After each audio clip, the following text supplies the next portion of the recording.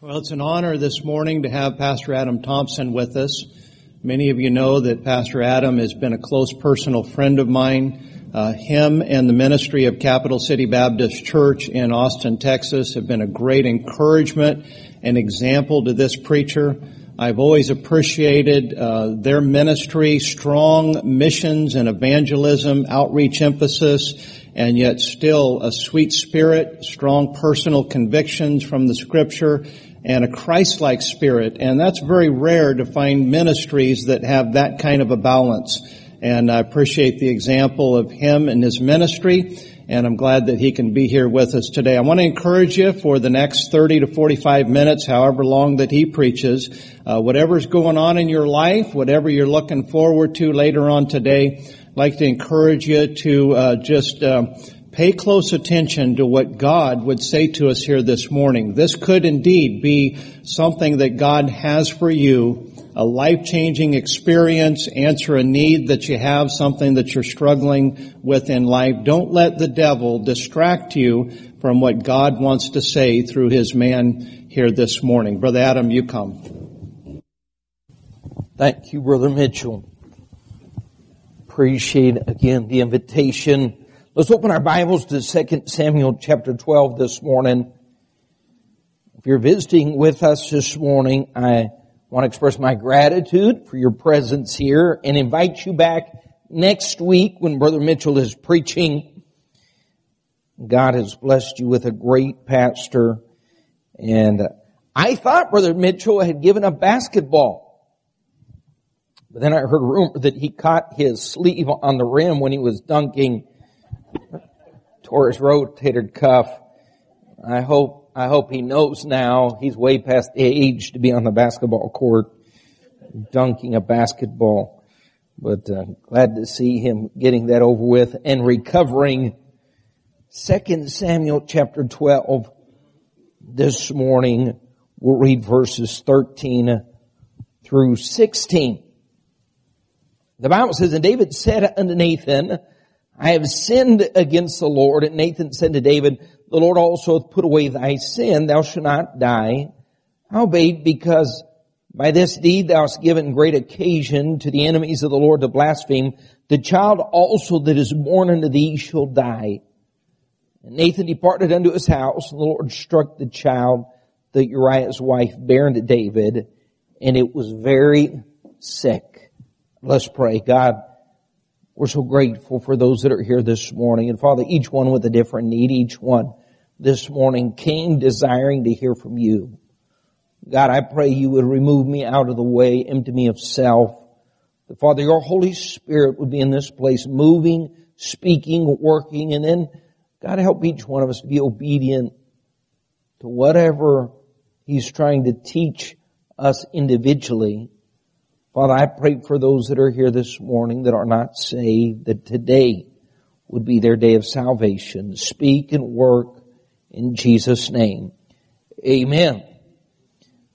We all are very familiar with this text here. Sad text. David, the greatest king in all of Israel's history, has committed not one sin, but several sins, devastating sins.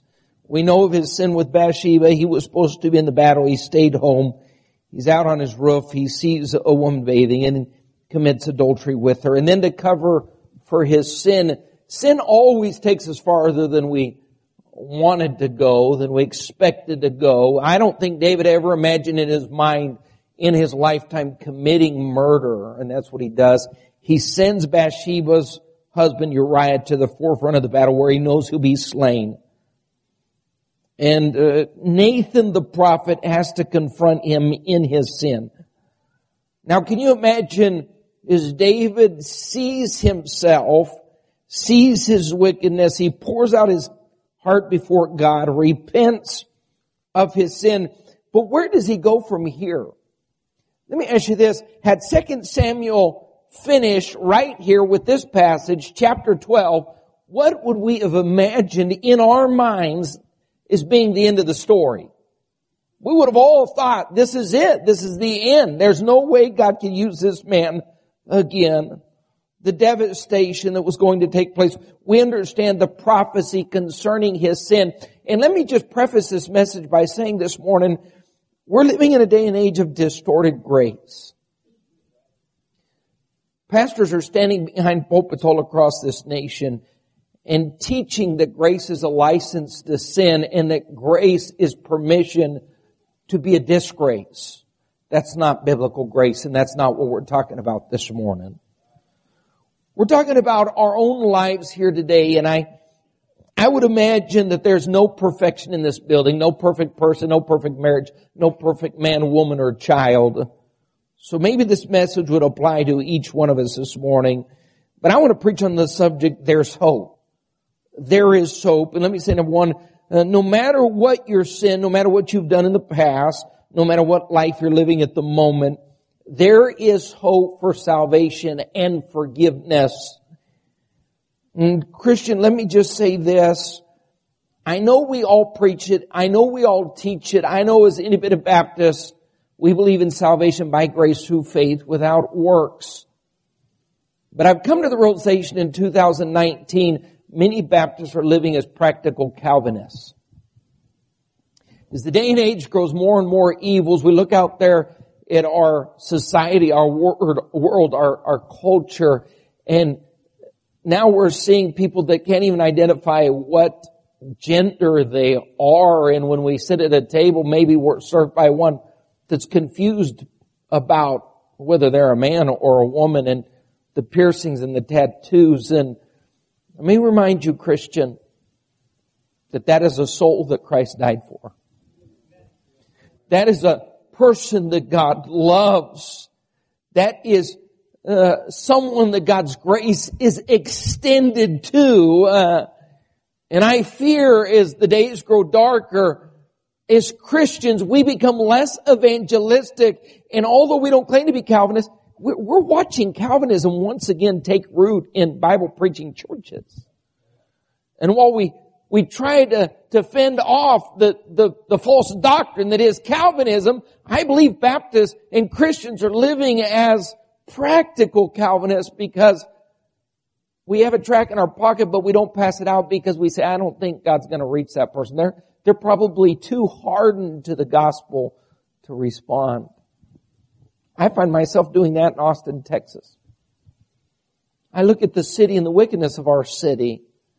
I think sometimes it's not the lack of desire to evangelize, but rather something in my mind that says they most likely are not going to receive the gospel, so why extend the gospel?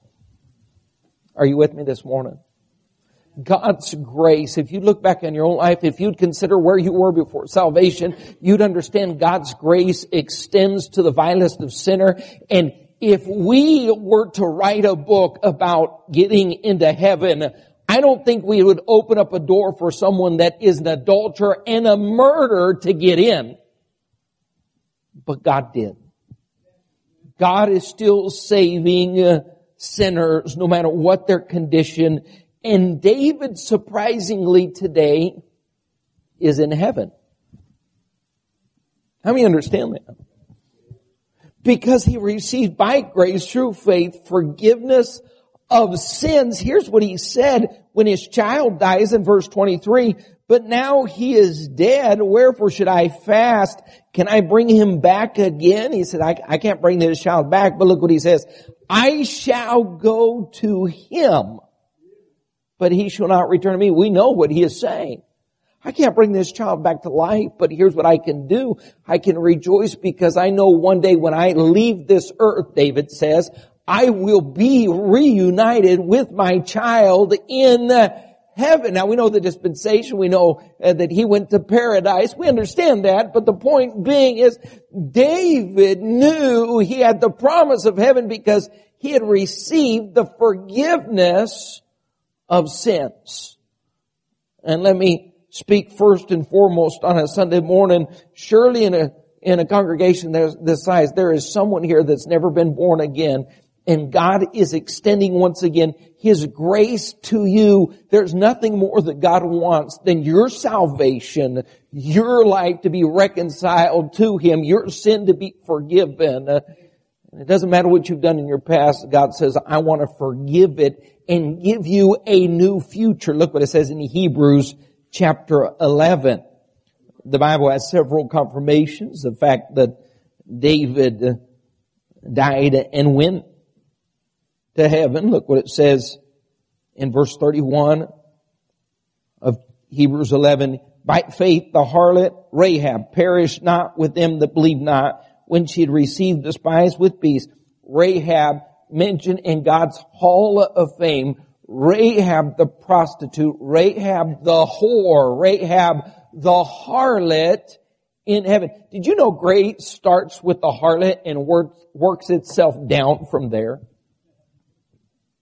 Isn't grace scandalous? I was in Mexico a couple years ago preaching for one of our men that planted a church, and the work's going well. And he said, Pastor, I started another church. I said, really? He said, you want to preach there? I said, certainly. He said, Tuesday morning. I said, you have Tuesday morning services? He said, yes, we do. I knew he had something up his sleeve, didn't know what he had going on, but he drove me down to the prison. And in prison, he said, this is my second church.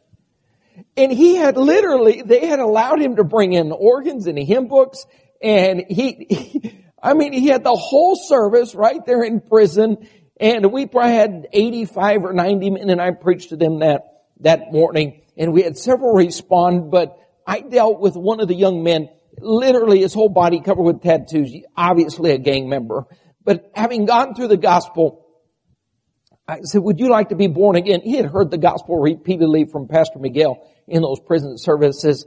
And he said, preacher, I need to stop you for a minute. He said, I need you to understand. He said, I am a drug dealer. And he said, I've done some bad things and I've hurt some people. And he said, preacher, I am in here because I have killed people. Now, I've never personally dealt with a murder. This was the first time in my life. He said, so let me just ask you something. You're inviting me to get saved, to trust Christ my Savior, to repent of my sin. He said, I'm willing to repent, but here's my question. Do you think God would really forgive me knowing what I've done? He said, you don't know what I've done, but God knows what I've done. Would God forgive me and give eternal life? He said, preacher, I'm about ready to be released. I don't even want to be released. I don't know what's going to happen when, he said, most likely I'll be hunted down, I'll be killed, I'll be identified. I'd rather just stay put. But do you think God could forgive me of my sin? I said, he certainly would. He certainly will. He certainly desires that if you're willing to confess. Now, let me just preface this by saying, when we're talking about God's grace and mercy, do you understand that's all dependent upon a man's repentance? God's grace is extended to all, it's offered to all, but it can't be enjoyed until we repent of our sin. And that man knelt down on his knees and trusted Christ as his Savior that day. But it doesn't matter who you are. Did you understand that God is willing to extend salvation and forgiveness to every lost sinner that comes? I can't imagine someone sitting in a church like this, someone sitting in a state like this where the gospel's been preached repeatedly. Certainly it's not the first time someone sitting here has ever heard the gospel, but God in His grace continues to extend mercy and forgiveness and salvation and grace. Boy, I would reach out and grab it this morning. No matter what your condition, but look what it says. What should I more say? The time would fail me to tell of Gideon, of Barak, of Samson, of Jephthah, and of David also. God's Hall of Fame. Murder and adulterer. Because God's grace goes way beyond that. Go with me to Romans chapter 4.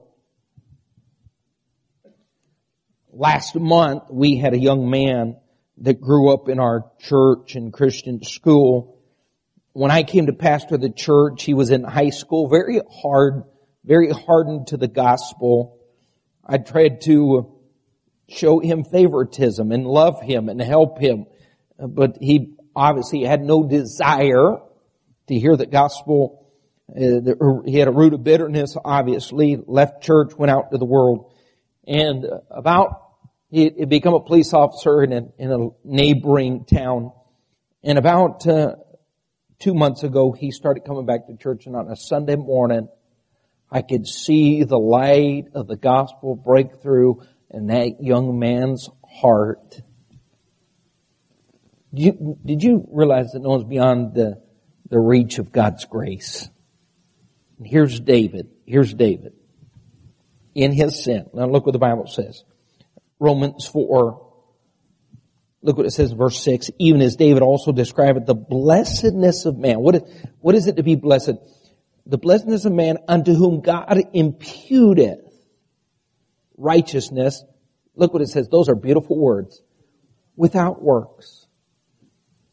No one in heaven ever got there because of their works. David received by grace through faith salvation, forgiveness of sins. Verse 7 saying, blessed are they whose iniquities are forgiven, whose sins are covered.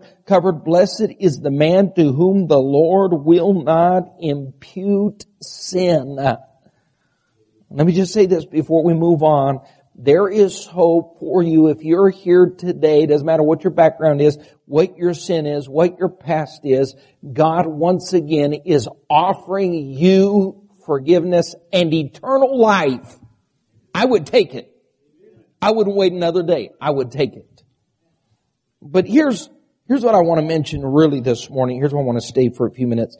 No matter what your past failures, God wants to bless you and give you hope and a future. Go with me back to 2 Samuel 23. 2 Samuel 12 verse 23. I've come to realize in the Christian life that most Christians, it's not a lack of desire that keeps them from being involved, but something that they have in their life where they feel incapable, unworthy. Now, if God would use David, how many of you, let's just do a little survey. How many of you in here have committed both adultery and murder? Either no one wants to admit it or no one's done both. Some of you would say, maybe I've committed one of those sins. We don't want to know that. We just want to know if you're on par with David. Now, if there are two sins that we'd consider abominable and disqualifying, wouldn't it be adultery and murder? Wouldn't we say with human logic, certainly this man could not be used on any level? Now, we understand sin comes with consequences. I like seeing people saved. My life is wrapped up in getting the gospel out, and I love discipleship. But here's what I found in discipleship. You reach people in this generation. Everyone has a past, and you're trying to get them past a divorce or something that they're trying to overcome, or hurt or abuse or whatever it is that they're dealing with in their life. And all of that sin comes with consequence. And as they begin to serve God, they realize that God's mercy doesn't eliminate all consequences. How many realize that?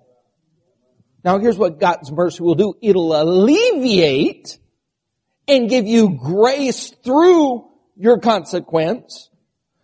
But, you know what it won't do? It won't always reconcile your marriage from the past. It won't always reconcile your children and the problems there. But God will give you grace through that, and He will alleviate some of the consequence. But I've watched people get saved in 3 or 4 years into the Christian life. They become discouraged because serving God is difficult, but then you add the difficulty of paying the consequence as well. Here's what we ought to do. Rejoice in the fact that God extends mercy in the midst of our consequence. Now, here's what Nathan told David. David, you're going to pay for having committed these sins. You're going to pay for it full. And he did pay. Amnon died.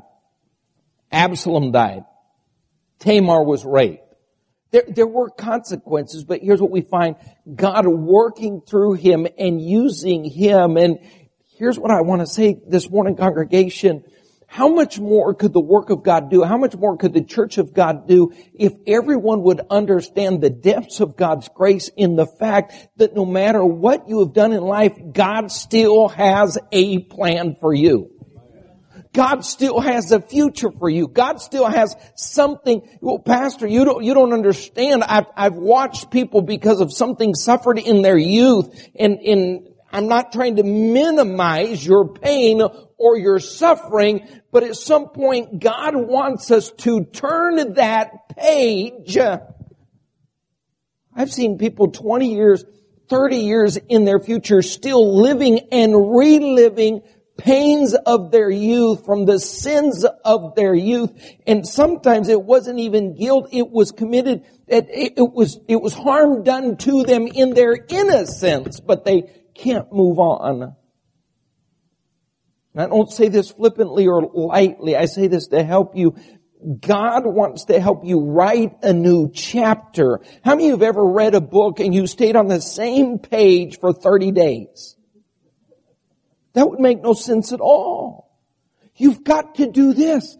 Turn the page. And in life I've seen Christians, God's grace wants to help them turn the page and turn the next page. And there are people that are still living in 2002 or 2008 or 2012, and God is trying to help you turn the page. And when you understand the grace of God, others often can't understand how you have the strength to turn the page. Look what David did, 2 Samuel 12. So here he is. He's fasting. He's praying for God to do a miracle. God does not intervene in this case. He allows the baby to die. And the servants don't understand. Verse 21, what do they say? Then said his servants unto him, what thing is this that thou hast done? Thou didst fast and weep for the child while it was alive, but when the child was dead, thou didst rise and eat bread. And he said, while the child was yet alive, I fasted and wept, for I said, who can tell whether God will be gracious to me that the child may live? But now that he is dead, wherefore should I fast? Can I bring him back again?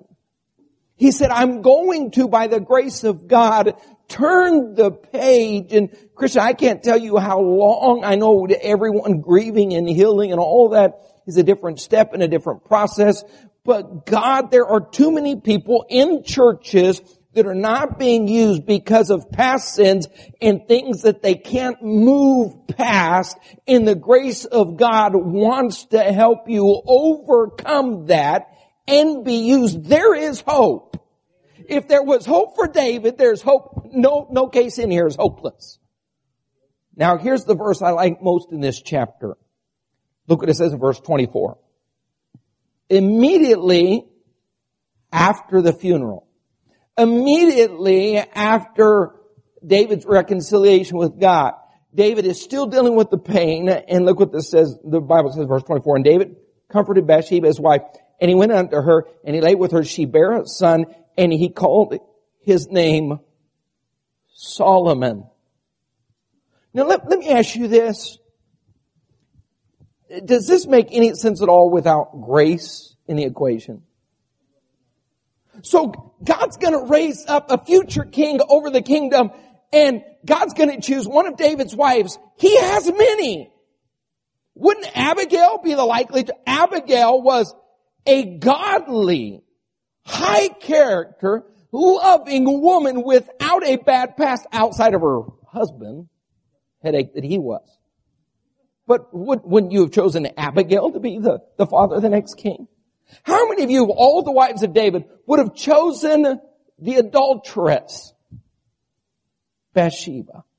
And God said, your next child is going to be the future king of Israel. That's the grace of God. Go with me to keep your finger here and go with me quickly to Matthew chapter 1. Oh, the scandalous grace of God. You know why we can't understand it? Because we don't forgive like God does. Our point of reference is our own forgiveness or the forgiveness of others. Look what it says in Matthew 1, verse 6, speaking of the lineage of Christ. And Jesse begat David the king, and David the king begat Solomon. Now here's what God does. Why would he include this detail? He's reminding of his grace. And he begat Solomon of her that had been the wife. He didn't even mention her name. He just said the wife of another man. The wife of Uriah. You know what he's trying to do? He's not trying to bring up the past and beat us over the head with it. He's trying to bring up his grace and say God can give hope for the future to any person despite what their past has been. And here's what God wants to do. God wants to bring healing to the hurt heart and the hurt soul. Go with me back to 2 Samuel. Go to 23. You see David healing. 2 Samuel 23. Let me get back there quickly. Look what it says in verse 1. David, now, let's remember for a minute where David's at in his life. This is the end of his life. So David's already dealt with his own sin, and he's dealt with a son that raped one of his daughters. And then he's dealt with a son, Absalom, that killed the rapist, Amnon. He's dealt with Absalom rising up, seeking to take his throne, and all the sins of Absalom. He's dealt with a lot of pain and suffering and consequences, the death of this little baby. Now, don't you think that he should be on antidepressants or in a loony bin or in a psychologist or psychiatrist's office? Don't you think? Having dealt with everything that he's had to deal with over the course of his life. Now look what it says about David. 2 Samuel 23:1. Now these be the last words of David, David the son of Jesse, and the man who was raised up on high, the anointed, the God of Jacob. And what's it say about David? How many of you have seen someone in their old age that's bitter and grumpy and angry and spiteful? And you visit them after about 5 minutes, you say, oh, gotta go. Looky there. Looks like a phone call. I don't have my phone on me, but looks like a phone call. My watch I don't have an Apple Watch, but it acts like an Apple Watch. It looks to me like someone's trying to get a hold of me. You don't want to be around that person. Now, does the aged person that has a smile and a sweet spirit, does that mean they live their life without pain and grief and sin and sorrow? No, simply they were willing to live their life based on the grace of God, turn the page and say, I still want God to do something with me and through me. And listen, it was after this sin that God allowed David to gather together. He didn't allow David to build the temple, but he allowed David to gather everything for the building of the temple, rearing the next king. There was much yet that God was going to use him to do. Now Christians, here's what I'm asking you this morning. Where are you at in your life? And what are you allowing as a pretext to keep from being used by God in His service? It's not your age. It's not your work. It's not your lack of talents or abilities. You know what it is? We look at ourselves and say, we're not worthy. And God says, this is about me anyways. It's not about you. Let my grace work through you, and let's turn that page, move forward, and let my grace do what you cannot do to accomplish what you cannot accomplish. Let me give you a visual illustration and we'll be done. I've seen people messed up lives, broken lives, and here's their excuse, Pastor, as much as you want to pour into me, I can't hold it. I'm a broken life. Pastor, don't waste time on me. Pastor, why bother? Pastor, you don't know my past. Pastor, you don't know what I've suffered. Pastor, you don't know what happened to me when I was 13. Pastor, you don't know what I did as a young Christian. Pastor, there are some things I can't tell you about. Pastor, there are people sitting here, you know, if you told your spouse everything about your life, she would leave you. So how can God forgive you? Now you know what the grace of God is. That's Christ wrapping Himself around you. There is a brokenness that you can't change, but grace can heal that. And when He wraps Himself around you, guess what happens? You become a functional Christian through the grace of Jesus Christ. And let me ask you this morning, Christian. What are you doing for the honor and the glory and the cause of the Lord Jesus Christ? Are you simply going through life saying, I have a past, I have some problems, I've been broken, I'm trying to turn the page? Or have you truly understood the depths and the riches of the grace of God?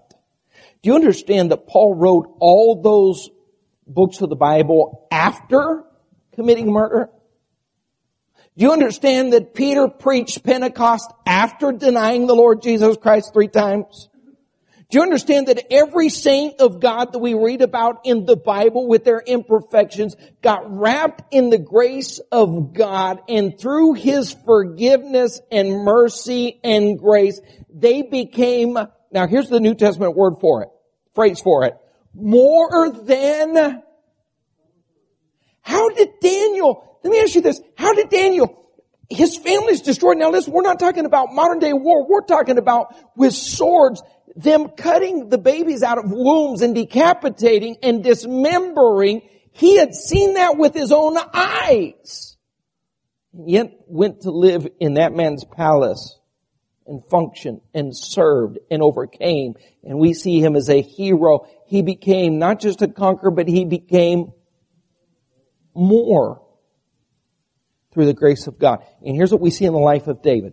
A lot of imperfections. And we speak of him, but we forget the atrocities, the sin that he was forgiven of. Did not eliminate the consequence. It added mercy while paying the consequence. But in the midst of his consequence, what did he say? I'm going to allow the grace of God to enable me to minister in the future. And everyone that went to Solomon's temple and received a word from God had to look back at David and say, David, after his faults and failures, financed this great temple because he refused to sit down, lay down, stay down, and say, I'm done. Christian, there's more hope today than there's ever been when you consider the grace of God in the healing that He brings through His grace, the forgiveness. So let me ask you 2 questions and we'll pray. Number 1, have you ever experienced that grace, the forgiveness of sins, salvation? Are you saved? Are you born again? God wants to extend His grace. And Christian, let me ask you this. What are you doing today? If you're not doing much as a Christian besides attending church, it's because you don't understand the grace of God. God's grace wants to work through your life, your inabilities, your past, your faults, your failures, and still do something with the remaining time and days that you have left on this earth to help someone else understand the gospel of the Lord Jesus Christ. Father, we pray today, God, first and foremost, for that person that might be here today that is unsaved. God, my heart breaks thinking someone might be here without you, without salvation, without knowing where they're going to spend eternity. And oh, God, I pray today you would draw them to salvation. Father, for that Christian that is not living in your grace, oh God, help them to understand you have a future for them. You have something you still want to do through them. But they're going to have to learn to operate and accept your grace. In Jesus' name.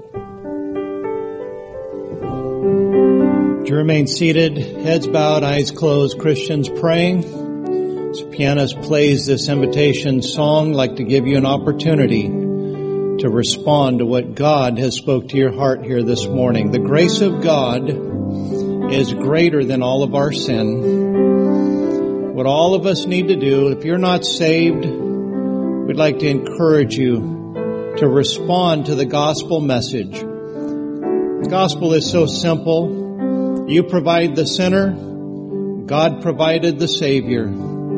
Your salvation is not dependent upon your track record or your pedigree.